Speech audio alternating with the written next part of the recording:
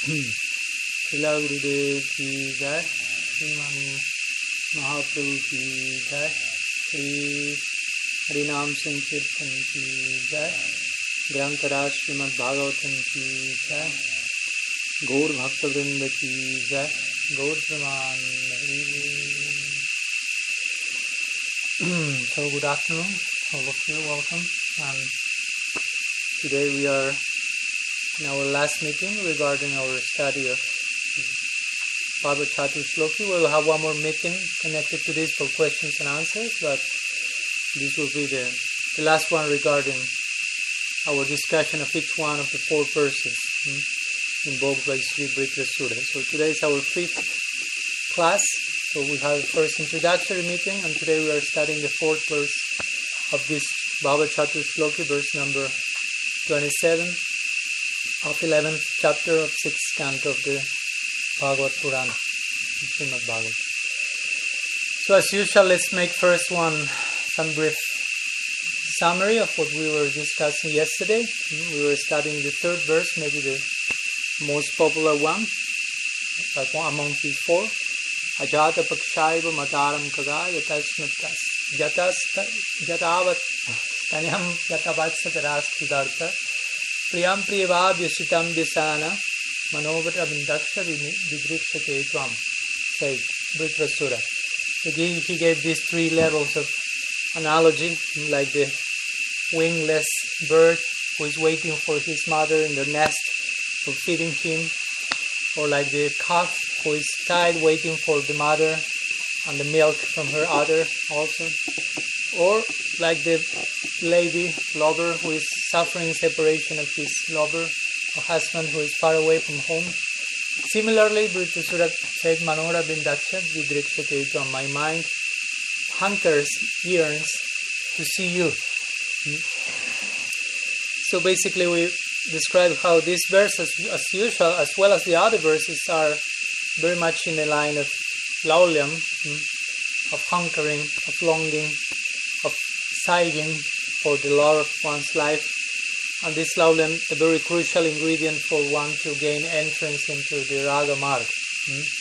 To have some type of greed in connection to the legacy of the Brajavasis, if you will, how they are approaching Bhagavan. So again, here we are not in Vrindavan, but Bhava-catuh-sloki has been receiving enough inspiration to give us a trailer of what's coming in the 10th canto. So again, in the beginning, we have the first analogy according to Jiva Goswami. These three are successively higher than the previous one. So in the first analogy, the analogy of the bird without wings, waiting for the baby mother in the nest. It's an important beginning point, which means we have to acknowledge our fragility and dependence of our source of maintenance. I mean, that's not a small insight, even though it may be rejected as Bhava-catuh-sloki as not the highest one. That something is not the highest thing, it doesn't mean that we don't need still to learn it. That's a point that we always mention when we get close to Gaudiya Vedanta. We find the highest thing, the highest theological conception, the highest everything. But it doesn't mean that we need to first go through so many things that are not the highest, but are in connection to us appreciating the highestness of the highest, if you will. So sometimes we may want to rush and jump into the ultimate conclusions of our Sampradaya, but also the Bhagavatam very expertly is taking us to Vrindavan in a very gradual process, and first showing the examples of Prahlad and Dhruva and Ambarish and Bhava-catuh-sloki and so many luminaries that are there to emphasize certain important cornerstone points that has to be there. So here, again, first inferior quote-unquote analogy that is very crucial. Acknowledge your own fragility, your own vulnerability. Properly, by acknowledging your vulnerability, you acquire empowerment. If properly acknowledged, your vulnerability will open yourself to be filled. Once you empty yourself, you accept how weak we are, how marginal we are, but how in connection with our source we may be full of empowerment, inspiration, nourishment, and so on.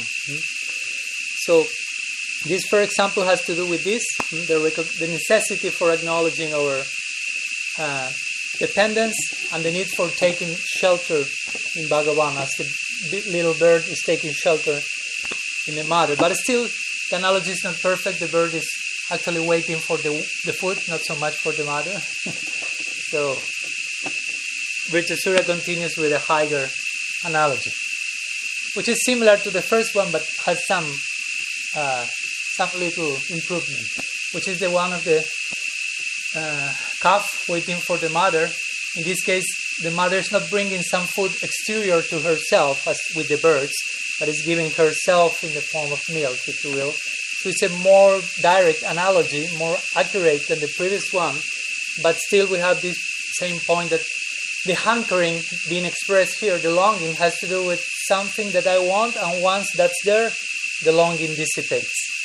So still Vritrasura is not happy with this analogy because his longing is not dissipating, it's increasing more and more. He already had longing as Chitraketu Maharaj. Now as Vritrasura, with some so-called obstacles of being a demon, actually those obstacles are fueling his yearning and longing. So again, still Jiva Goswami says these examples are not fully perfect for Vritrasura. They are exhibiting some unsteadiness of priti, like that exhibition of the longing, of the emotion, is being somehow or other interrupted, because again, once the food comes, both the bird and the calf, their longing dilutes. So that's not properly expressing what Vritrasura has in his heart. So third example is required, and that's when he said Priyamti Vabhyashitam Vishana, the example of the lady wanting to give herself to his husband, not so much to waiting for him to give something to her, but wanting to offer herself, if you will, from tip to toe from his beloved. And of course, if we speak in terms of lover and beloved, this goes hand by hand with what will happen in Krishna Lila, 10th canto, the Parakiya of Braj, and how the gopis give themselves fully for the pleasure of Krishna's transcendental senses. Krishikena, Krishikesh, Shivanam Bhakti Ruchate. That's the definition of bhakti. Give your senses to the Lord of the senses. So that's the ultimately represented in, as we say. The Brajvasis, the gopis, interestingly, would say the one who protects Krishna's senses by giving their own senses for his enjoyment. That's the best thing we can do to protect our own senses as well. To engage our sadhaka deha, in other words, because we also won't imitate, in one sense, the gopis, but we can do the same thing by dedicating our sadhaka deha, constituted of senses, for the pleasure of Guru, Vaishnava. So in this way, in one way or another, Vritrasura is again pointing more directly, sometimes more indirectly, but to the ultimate converging point of the Bhagavad, Braja Lila. That's why this is the Bhava-catuh-sloki, these 4 verses which try to deliver the essence of the mood that the Bhagavad wants to give us ultimately. So this is what we saw yesterday. So today let's go to the last verse of this Catuh-sloki, verse, as I say, 27. I hope I wrote everything properly. You will tell me.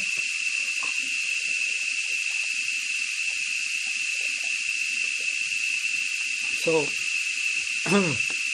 I will share that in the chat also for the ones who are connected. And we will recite that, of course, in Sanskrit as well. Give me 1 second. Okay. There it is. So the verse says like this.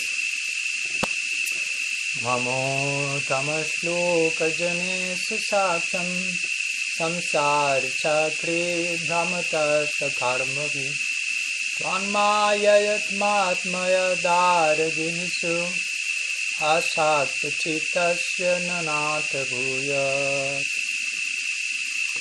So the translation says, Vritrasura is, again, in the context of blazing separation, saying to Bhagavan, just about to be killed by Indra.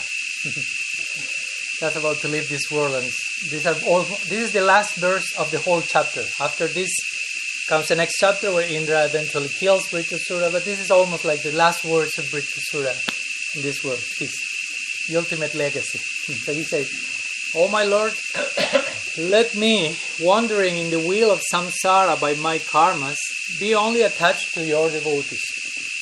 Although my attachment to my body, wife, children, and home is continuing by the spell of your external energy, I wish to be attached to them no longer.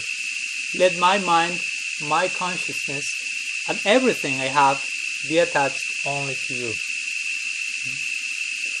So this is a verse the Vritrasura will speak.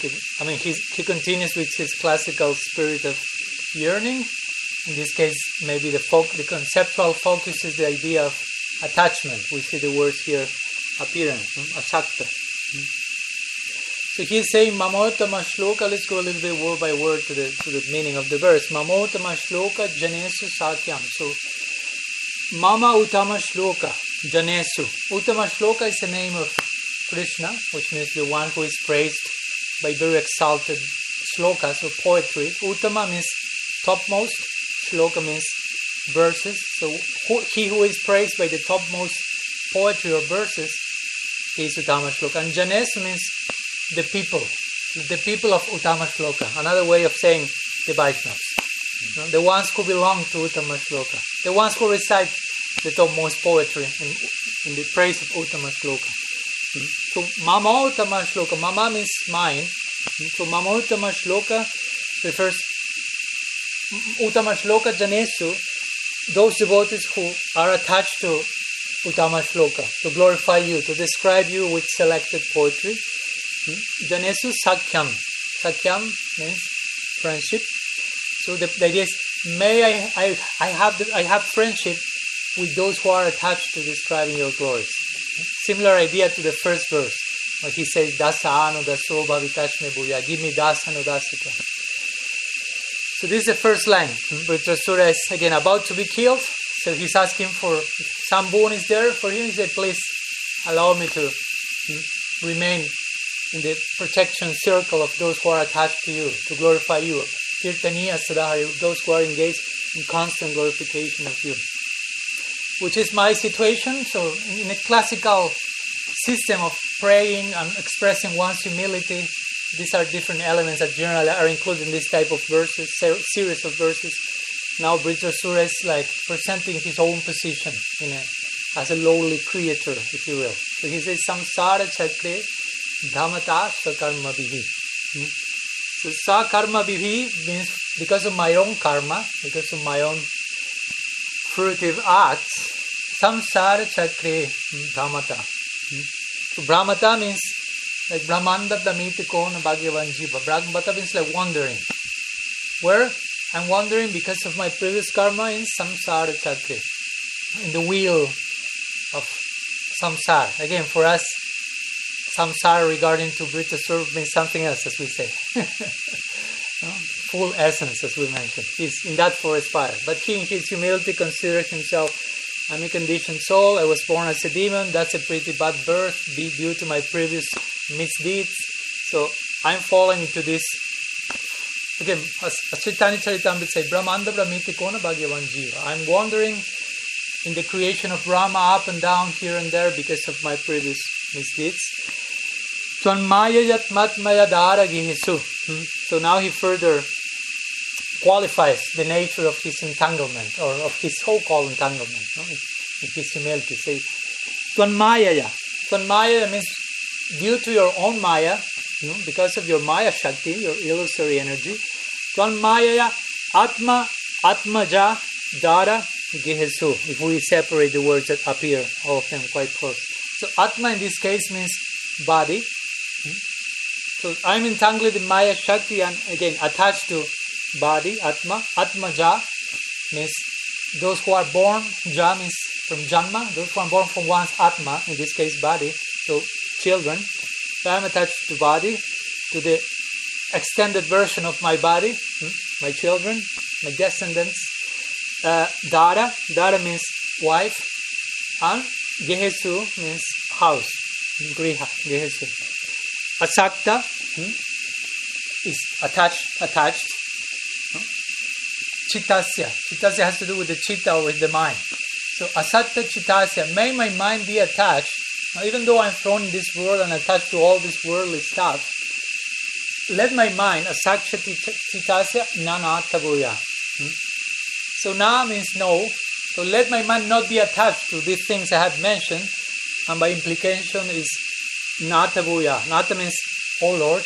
Nat means Lord, prananat, radhanat, and so on. Bhuyat. Bhuyat means let it be. Let my mind be attached to you, only to you. So that's basically the idea of this verse, the conclusion of the Bhava-catuh-sloki. Sometimes there is one variety in the verse, which says sometimes instead of Ritasura saying, my mind is attached to wife, house, and so on, says, may my mind not be attached to those things. No? That's an important also caution. The scripture very much say that. No? We should not be attached to mundane enjoyment, but we should not be attached to those attached to that. Because that's a way of attaching yourself to that. No? So by extended version, by parampara, if you will. I'm not doing that directly, but I'm attaching myself to someone who is doing that directly. So some version of that will come to me. So this is another version of this verse where Britasura will say, may my mind not be attached to those who are attached to those things, but may my mind be attached to those who are attached to you and to the glorification of you. May I be born again, whatever I may be born. Again, he already made that place. I don't care about liberation. I don't care about my afterlife. But if I can ask for something, give me sadhu sangha. He's making like full circle with the main point which he started the first verse of the Catuh-sloki. Again, dasa anudas. Give me dasa anudas. Allow me to be the servant of the servant. So Britasura is expressing deep humility here, as we will see in the purport of Jiva Goswami here. Although here is speaking about attachment, we may say, or maybe he's in asakti, or in previous verses, one of his verses resembles Mahaprabhu's fourth verse in Sikshastaka, which spoke about ruchi. So I may think, maybe he has ruchi, maybe he has asakti, but Jiva Goswami will mention in his commentary, Britasura is fully engrossed in prem. No? So of course, prem includes ruchi, asakti, all these possibilities. Some with particular taste, particular attachment, and on top of that, some other things. That's the point. If you have prem, you have asakti, ruchi, bhava, but in a prem-like version, if you will. The asakti of someone in prem is not the same asakti of someone in asakti. But there is some type of asakti for sure. You cannot say, oh, Brajavasi have no attachment to Krishna. They only have prem. And they have everything and prem, if you will. No? So Britasura is exhibiting here, speaking in terms of attachment, and he's in prem, as we will see. So he's exhibiting a type of humility that is connected to prem. Sanatana Goswami makes that point in Brihad Bhagavatamrita. He mentions that as you attain prem, humility reaches a new height, corresponding to prem, and that humility is fostering further prem, because prem is not a static achievement; it continues expanding. So as prem grows, humility grows correspondingly, and as humility grows, prem grows, and in this way, both of them, he says, acting as cause and effect to each other. One is fueling the other constantly. So no wonder that someone who is in prem like Britasura is showing a particular type of humility which takes him to express himself in terms of, I'm thrown into the wheel of samsara. And we may feel, oh, poor Britasura, he's just entangled in this world. No, he has prem. And once, I think I shared this idea, no? Because sometimes we hear these prayers of devotees in prem who may feel, for example, Bhaktivinoda Thakur, if you study Amar Jivana, for example, a song that means my life. So it's like self-confessional song. And I say, in all my life I engaged in sin. I was happy when seeing others suffering. I was suffering with seeing others happy. And I had full of lust, and I had this and artha. And you may wonder, so how is that? Because on the other side he's saying, I see myself as Kamala Manjari, so I'm full of lust, but I'm Kamala Manjari. How to fit that? Does he really have lust and greed and he's happy with the suffering of others? No way. So maybe he's just writing the song for us, like making some show, I'm feeling this, but actually for all of you guys, for all of us, I don't think so. He really feels that. So what's taking him subjectively to express in those terms if he's Kamala's Manjari simultaneously? So again, there we find this paradoxical humility of Prem. Humility in itself it's a paradox because, if you say you have it, you don't have it anymore. Because once someone says it's an anti-reflexive quality. Maybe you do some gymnastics and you develop strength with your arms and you can work certain things and you say, I have strength in my arms. And by acknowledging that, your strength is not going down. But if you have humility and say, I have humility, that's no longer there. It's a very unique quality. It's quite you cannot have it ever. And in order to have it more, you cannot ever admit I have it. It's a pretty paradoxical quality. So you can imagine how such a paradox plays itself out in Prem, which is Prem in itself is a paradox in many reasons. It's something quite difficult to accommodate. So humility and Prem together, a very particular type of humility there. So once the idea came, okay, Bhaktivinoda Thakur has Prem for sure. So the point is, but also the nature of Prem is always increasing, ever expanding, and full of humility. So even though if you have Prem, you can have so much Prem that the subjective experience that you have is, I basically don't have anything. Because there's so much more to have. You get, Srila Sri Maharaj will say, you are being thrown into infinity and you will realize there is no limit to progress. You say, are you ready for that? To enter into a land where you will realize there's no limit to making progress. No matter how much I advance, everything keeps expanding. So you need a corresponding humility to not go mad in such a realm. So I was feeling that. Bhaktivinoda Thakur is in the realm of Prem, but his is such a big prospect is there that he sees himself compared to what he can have, and he feels, I'm full of lust. Even though that's Prem, but in comparison to how much more Prem can be there, the subjective experience with the humility of Prem, I'm full of lust. What to do? So we should try to understand at least a little bit to grasp this humility that naturally comes from devotion again. So here Vritrasura is considering himself utterly disqualified. I'm a Bala Jiva attached to all the ordinary things you may imagine. So please give me Sadhu Sangha Bhagavan. But he's a Premika, he's a Prem Bhakta. So those are the symptoms of a Prem Bhakta. That's my point. That can be disconcerting. A Prem Bhakta will express Mahaprabhu himself. If there's someone who is, one of the name of Mahaprabhu is Prem Purushottam. Ramachandra is called Maryad Purushottam. Krishna is called Leela Purushottam. Mahaprabhu is called Prem Purushottam. Supreme personality dedicated to a project of tasting Prem. That's Mahaprabhu. Ramachandra is Supreme Personality showing rectitude. Krishna absorbed in Leela and Braj. Mahaprabhu in tasting a particular type of Prem, main purpose of his descent. So he's the very taster of Prem. If Krishna tastes Prem and Rasa, what to speak of Mahaprabhu?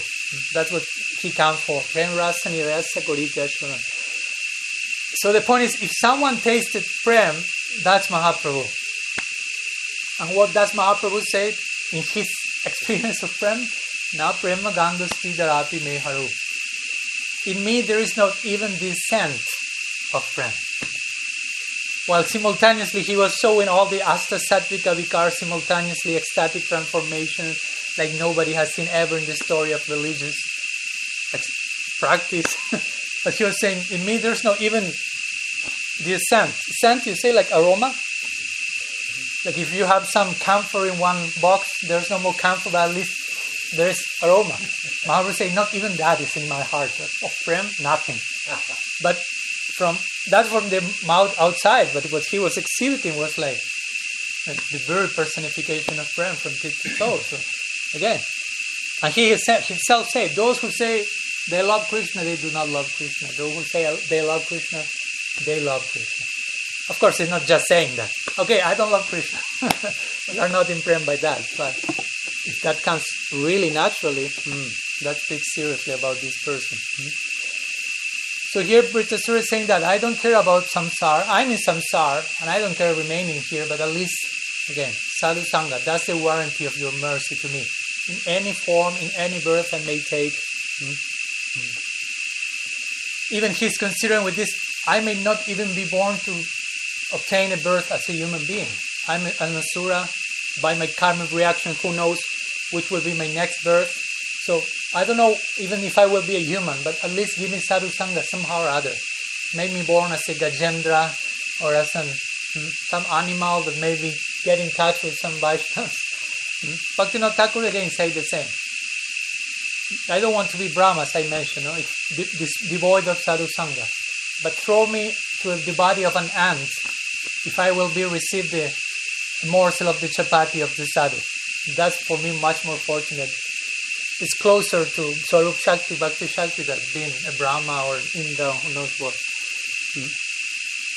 So here as Vritrasura, we know Vritrasura was devoid of association with devotees till now, here in that particular birth, according to the curse and the lila. So he knows what does it mean, separation from devotees. So he experienced this here. He had experienced the pain of associating with non-devotees. He was born as a demon. He was born in such an environment.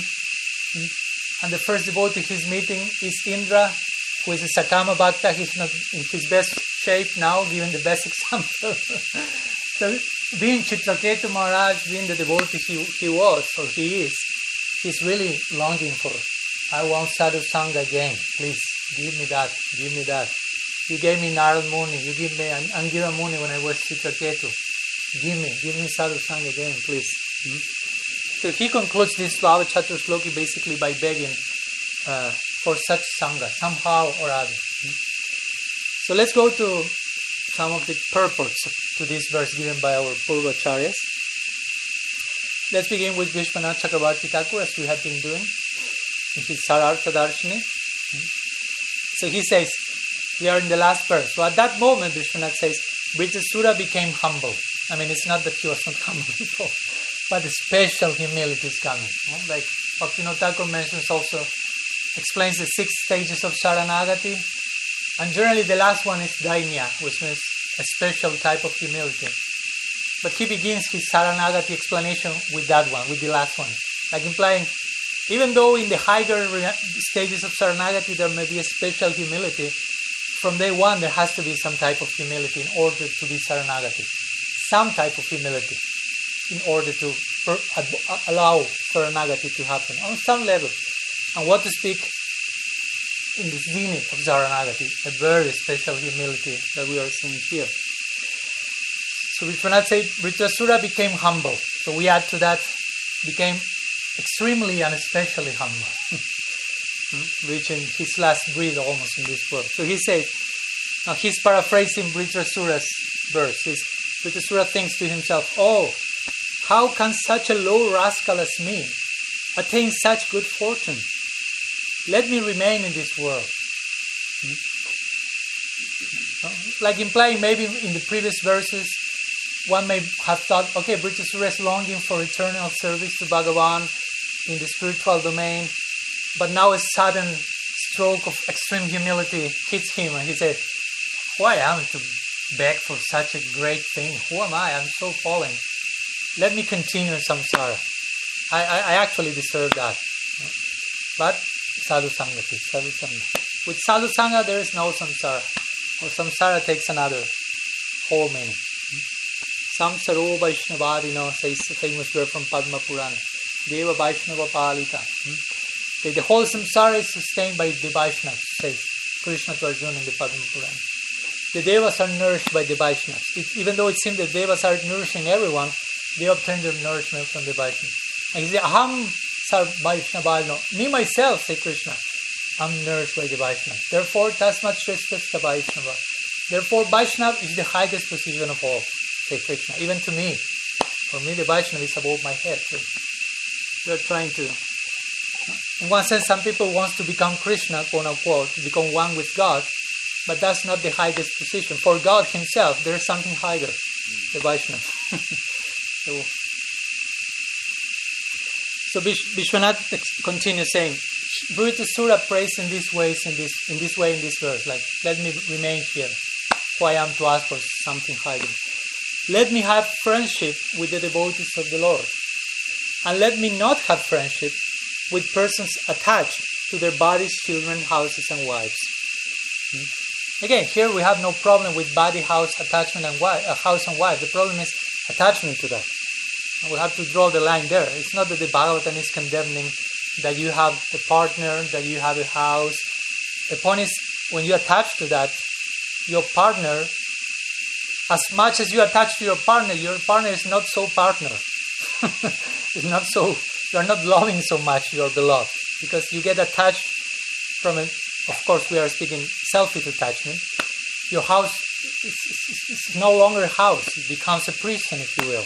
Brahma is mentioning that as much as your attachment remains, all those things remain shackles and prison, not because of the person itself, but because of how you are addressing that, which are the lens through which you are seeing everything.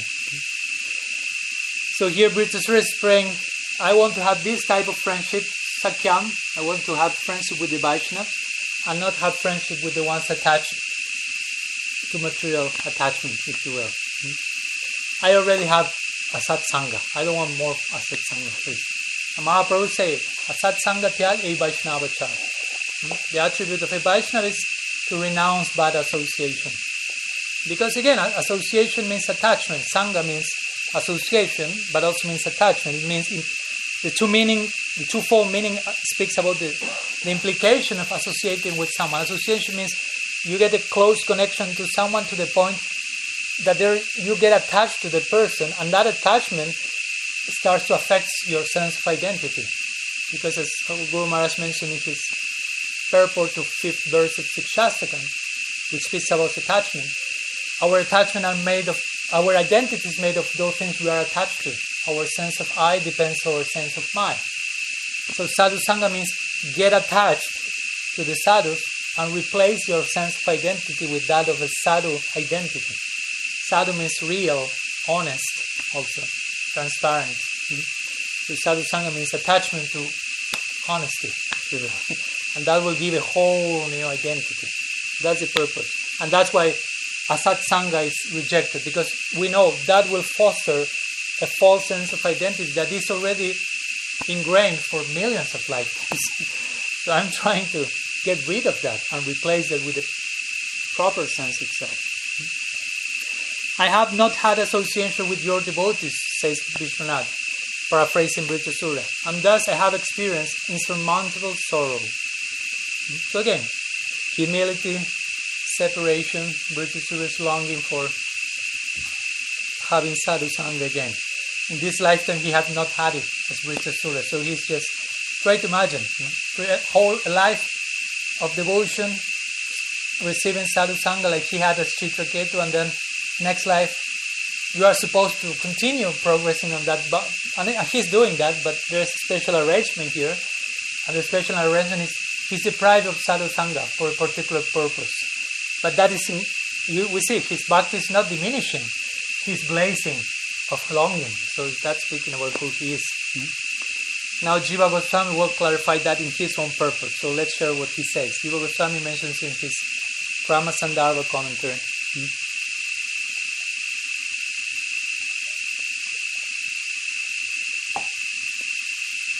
Thinking that it is impossible to have the good fortune of seeing the Lord, again, full humility, Vritasura considers that he will remain in this world. So for a moment thinks, I'm so low I won't be able to attain him.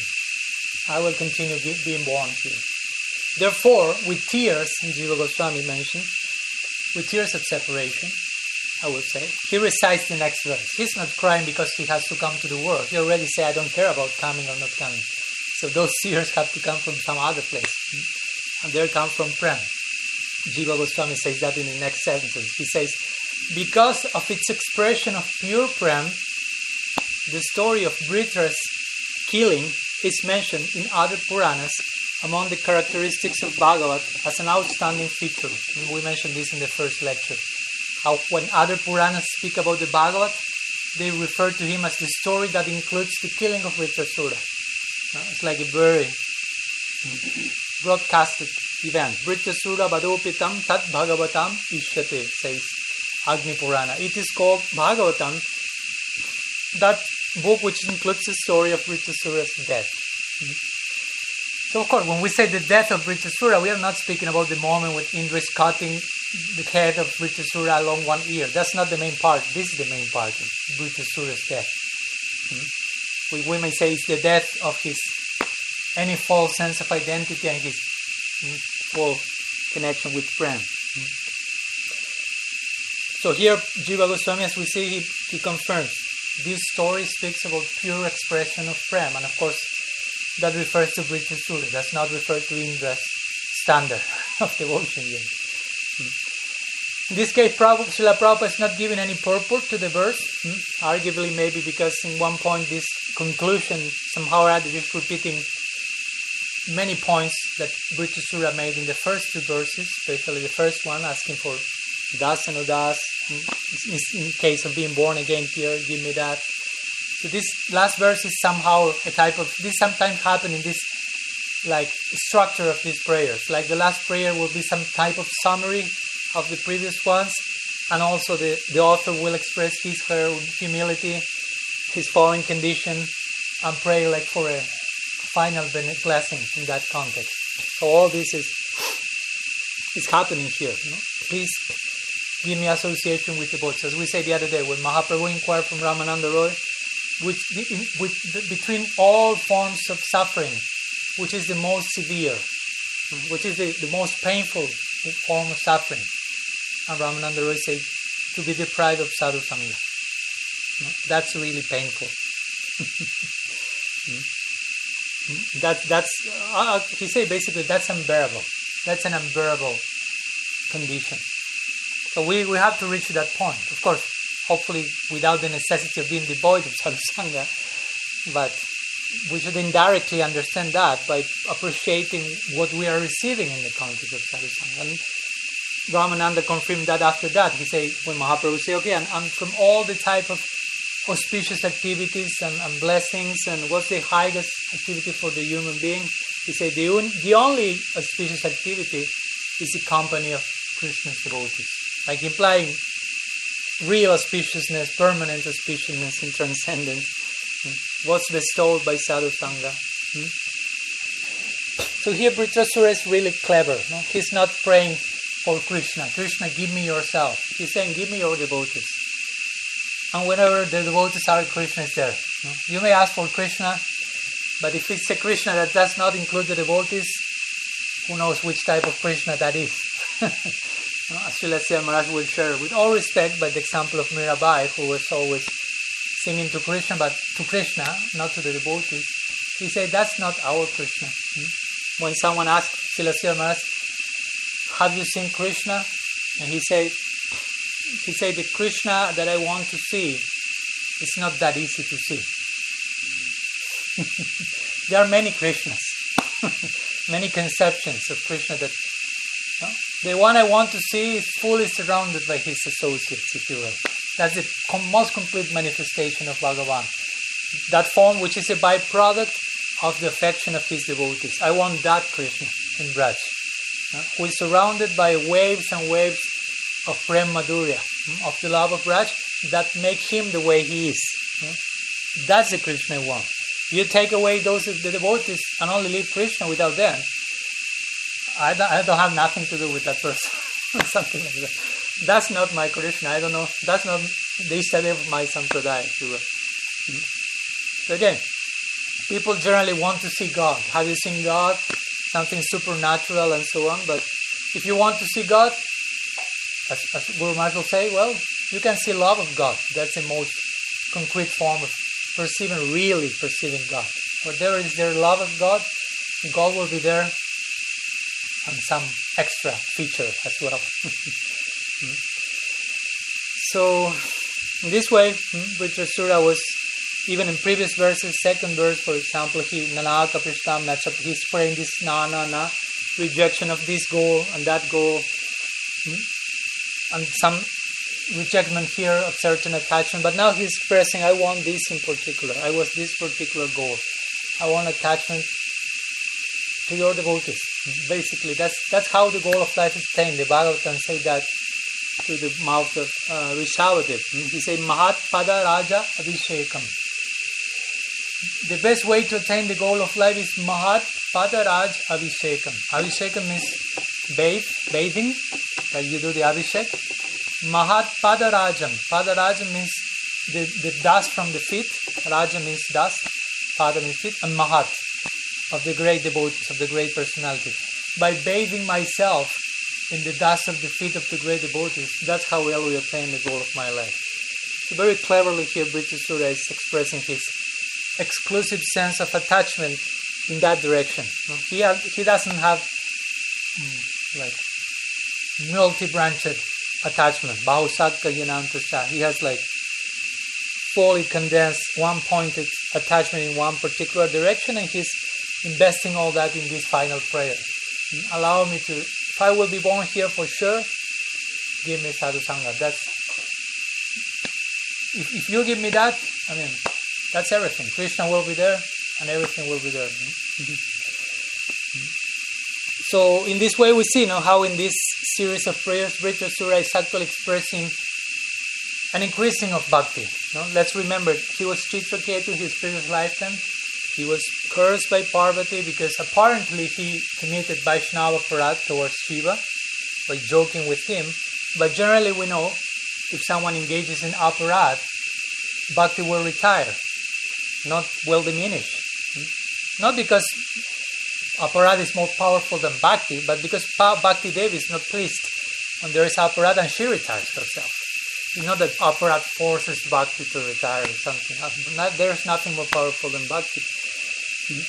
And in his Madhurya Kadambini, Vishwanath Chakravarti Thakur makes the point. Since we know that the result of aparat is to make bhakti retire, we can realize that Chitraketu did not commit any aparat. Because as Vritrasura, his bhakti was growing more and more and more after every single of these 4 verses. So actually he was cursed, quote unquote, to be born as a demon, quote unquote, because he committed aparat, quote unquote. But actually the whole background of the whole situation is totally different. So that was just some divine arrangement in order to make Chitraketu get closer to the goal as quick as possible. And his devotion was totally not only not affected but nourished and increasing in the context of longing and separation. So let's conclude by sharing some brief words about separation. We have some minutes that I wanted to share yesterday, but there was no time. We have some minutes today. So some words about viraha. Sometimes that's the term for separation.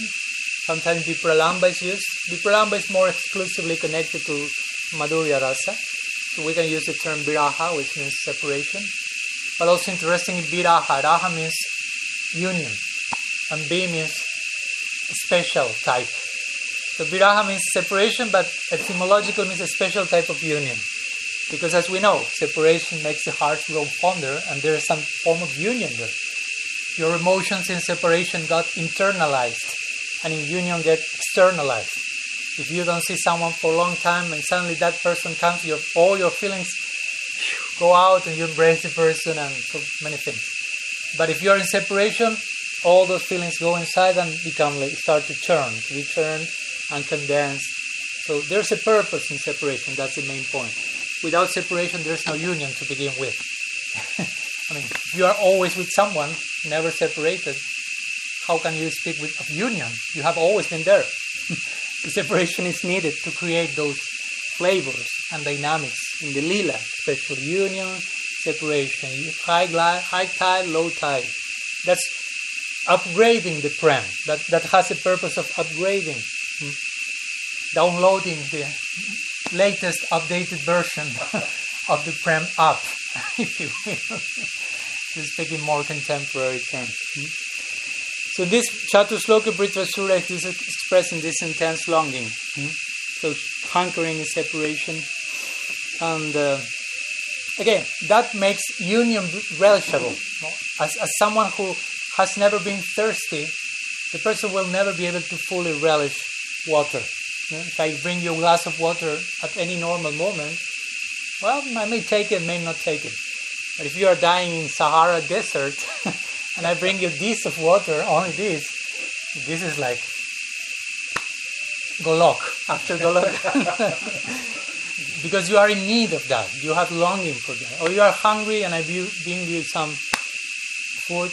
I mean, you will appreciate that. If you are full, okay, not necessary. So separation has to do with this, with creating some thirst, some hunger, some fire that makes the heart go deep thirst. And of course, in the concept, meeting the beloved and making him happy through service in this context. So sometimes it's called raga also, deep thirst. We can call ragas deep thirst.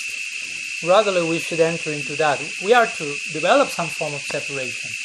And the only form we can develop is called purva raga, which means I've never been with Krishna personally. I'm not coming from Golok. I have not been kicked out from there because of being envious to a gopi or something. So, but I can develop separation by hearing about Krishna before meeting him, by hearing about his devotees before officially entering into the... That's how, by hearing, chanting, remembering, Shravan, Kirtan, Smara, we are in a form of separation now. So we should advance through separation. That's the whole art. We should learn to cry for Krishna. Not going to a theater school and learning drama and crying whenever we want, but internal, proper longing. And when you reach a very intense stage of separation, like Bhava-catuh-sloki is here, and then the life of that devotee will only be saved at some vision of his Lord. If some vision, some glimpse of his Istadev is not coming, the life of such a transcendentally desperate devotee is just depending on that.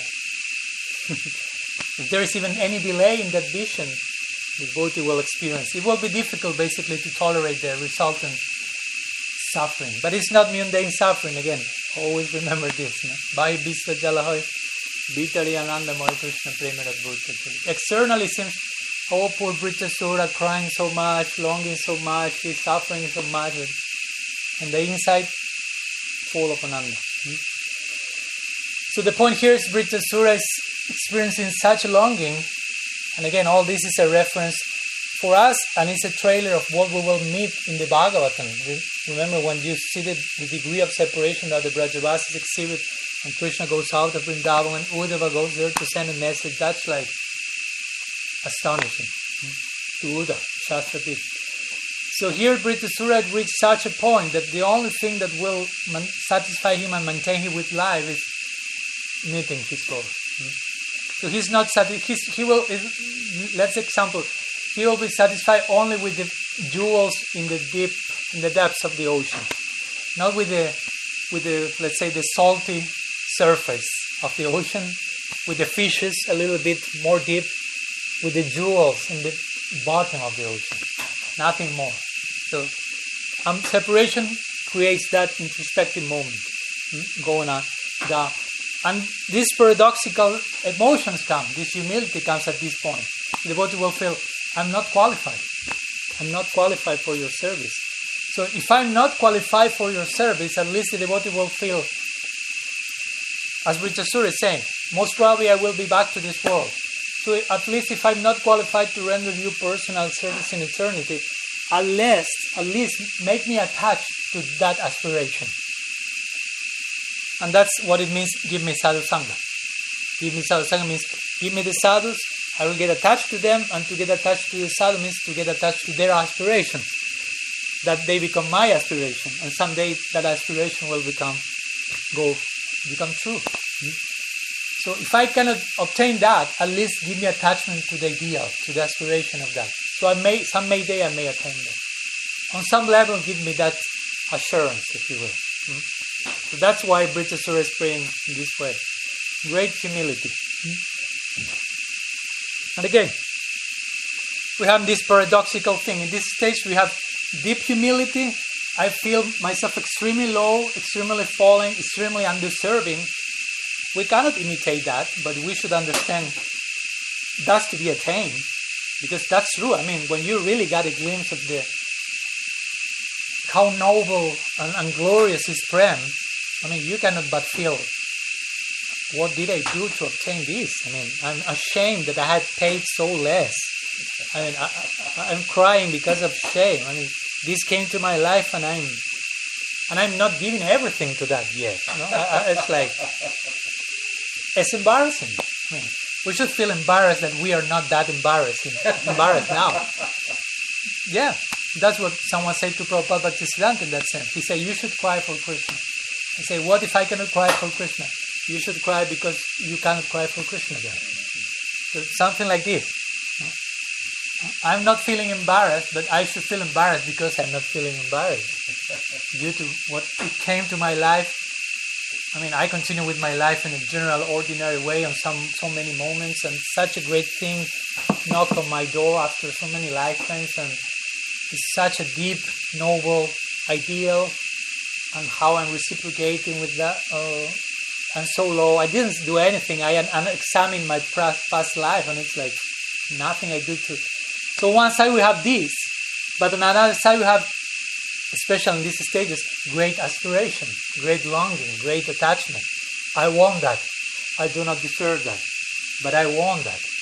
But I do not deserve that. the boat will be rocking in these two directions, basically. You know, these conflicting feelings will be rocking. In the advance, the boat is hard. Maybe in our heart, that rocking is not that much yet. On some level, it should be. But gradually that will continue more and more. The devotee will say, in advanced stage means you really know how unqualified you are.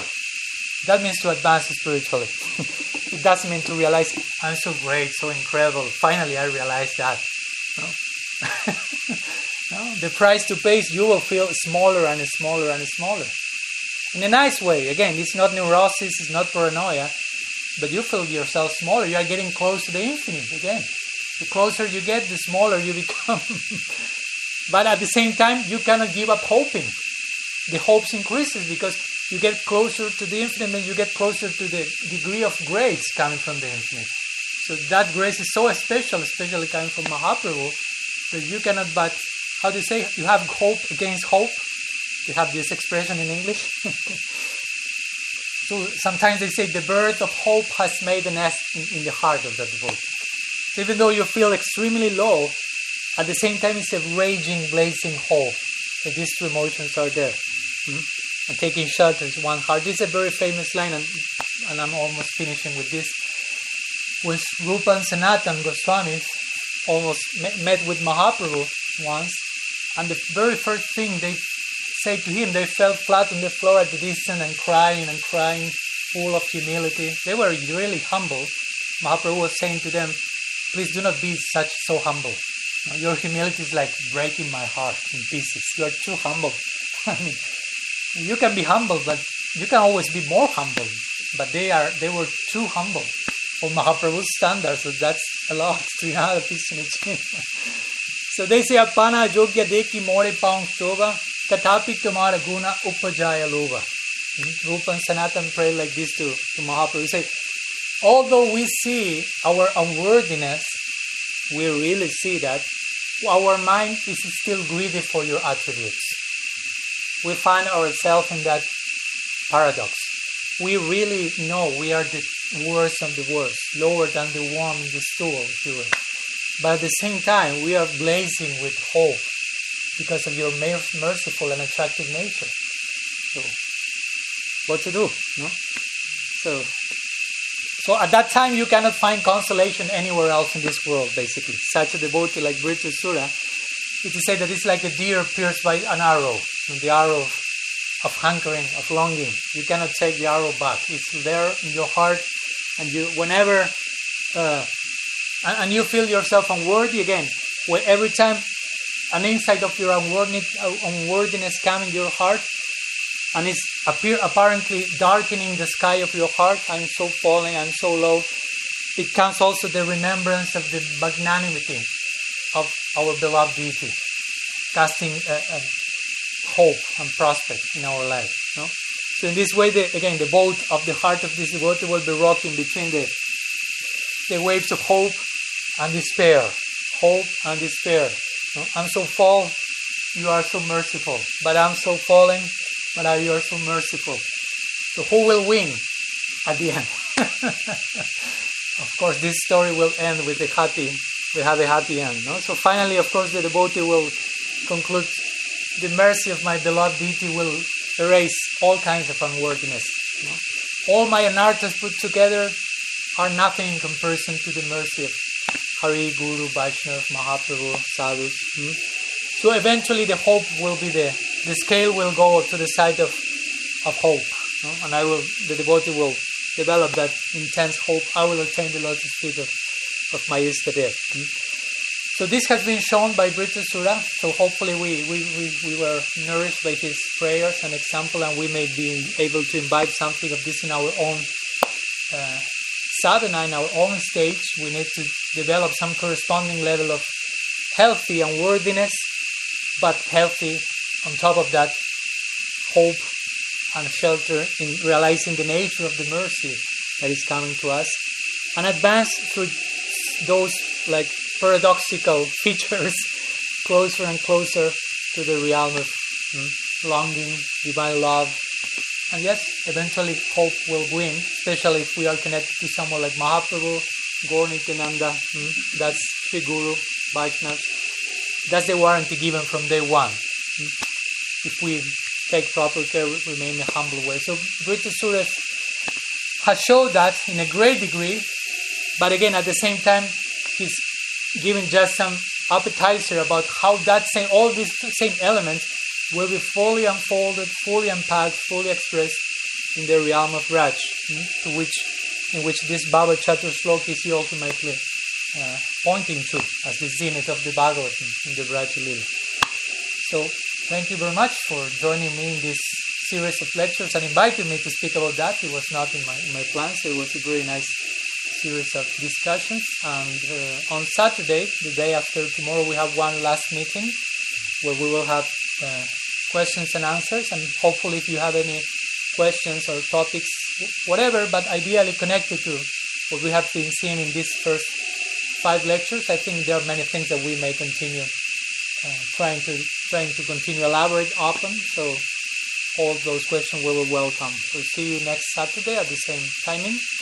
Srila Gurudev ki jai, Sriman Mahaprabhu ki jai, Sri Harinam Sankirtan ki jai, Sri Dauji Gopal ji ki jai, Grantara Srimad Bhagavatam ki jai, Sri Vritrasura ki jai, Chitraketu Maharaj ki jai, Gaur Bhakta Vrinda ki jai, Gaur Premanand Hariyo.